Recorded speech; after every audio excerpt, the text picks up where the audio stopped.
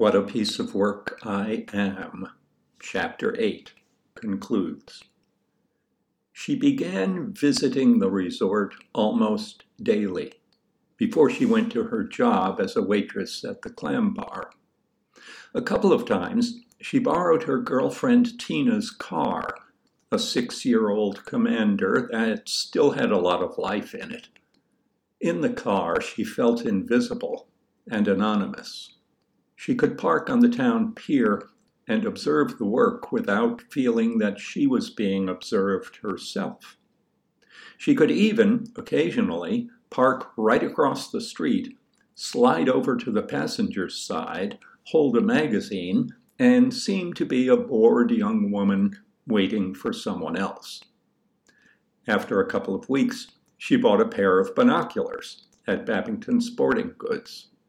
When she was in position on the pier and began unwrapping the binoculars, she saw that her hands were shaking, and she told herself that this was beginning to resemble the behavior of a crazy person.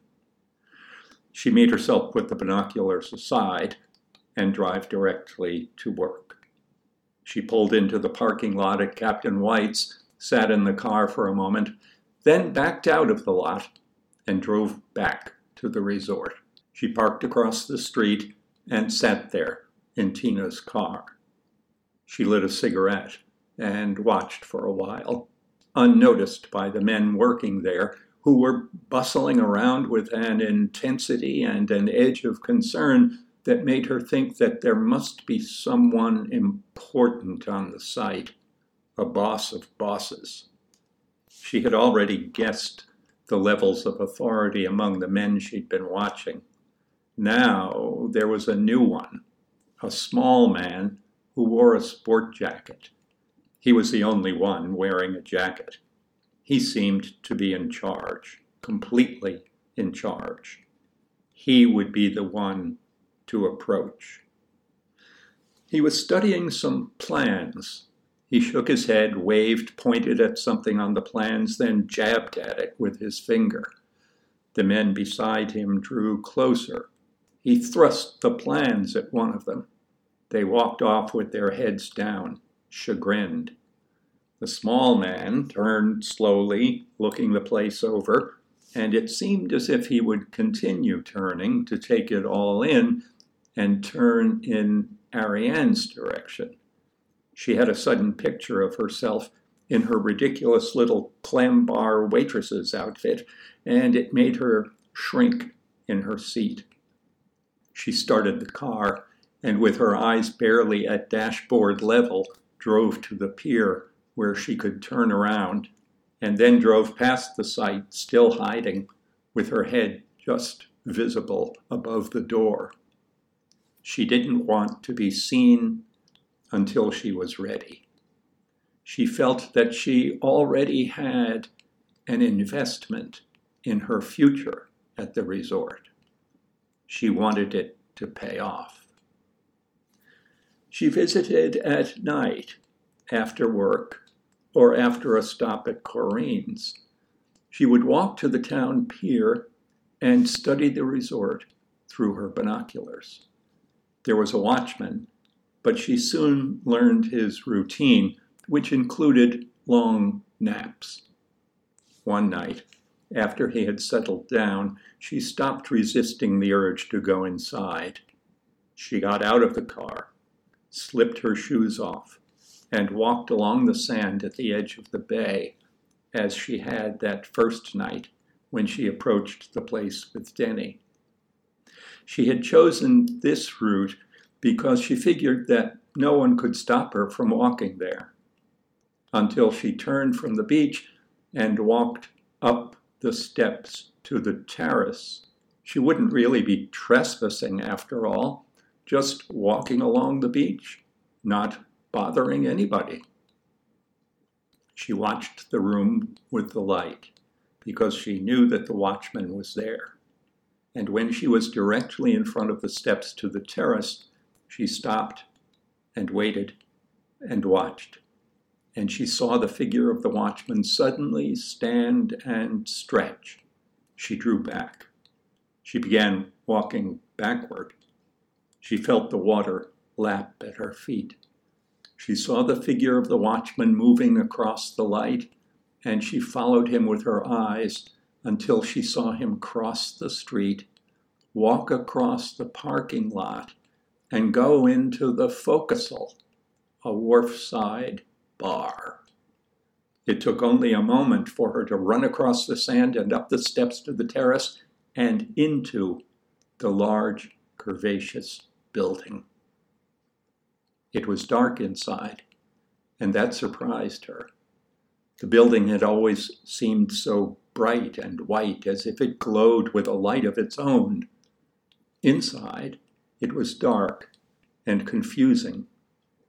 There was a lot of work still to be done. The floors were still raw concrete. Most of the windows hadn't been installed. Here and there, outside light fell in bands across stacks of wallboard, barrels of nails, unknown stuff covered by tarpaulins. She pulled her shoes on and began to explore. She had no idea where she was going or what was what. As she walked, she kept a hand on the wall to steady herself. She would go a little way and be surprised by an opening. She would step through it and wonder where she was. What room is this? What will it be? She began completing the spaces as she walked through them, finishing them and furnishing them in her imagination. She had no experience with the sort of place she imagined it to be, but she had quite an extensive mental file of clippings from magazines and movies. She knew that it should be elegant, and as she wandered through it, poof, there it was, as it ought to be, as smooth and gleaming and bright as it was on the outside. An efficient staff, bustling and eager, handsome young men beside the pool, pretty young women sipping pink drinks. But where was she? Where did she see herself? She stepped through a particularly wide opening, and there she was. It must be a restaurant. It would have to be a restaurant. Large, nearly circular, but with the flexuous walls that she saw everywhere throughout the complex. In this room, perhaps because it was so large and so open to the actual night, she had to work to make her fantasy include herself.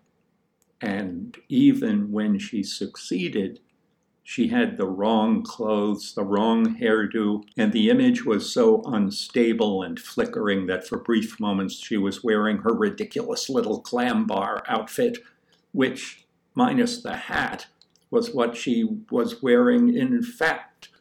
But then, at last, as she perambulated the perimeter of the room, she managed to conjure a vision of the room finished and gleaming, with chatting couples at every table, good-looking waiters, sizzling steaks, and herself as the hostess. It holds. It's stable. It seems to work. She passes a table where a good-looking young man is dining alone, and he winks at her. Yes. That's the idea. She had her idea now. A crash, a curse. The watchman had returned. She hid in a shadowy niche, pressed herself against the rough cement. The odor in her hiding place was damp and sharp. The watchman passed through a band of light and disappeared into the shadows. She waited another moment, remembered to slip her shoes off, stepped through an empty window frame to the terrace, and ran across it, down the steps, and onto the beach, where she ran toward the pier, leaving her footprints in the sand.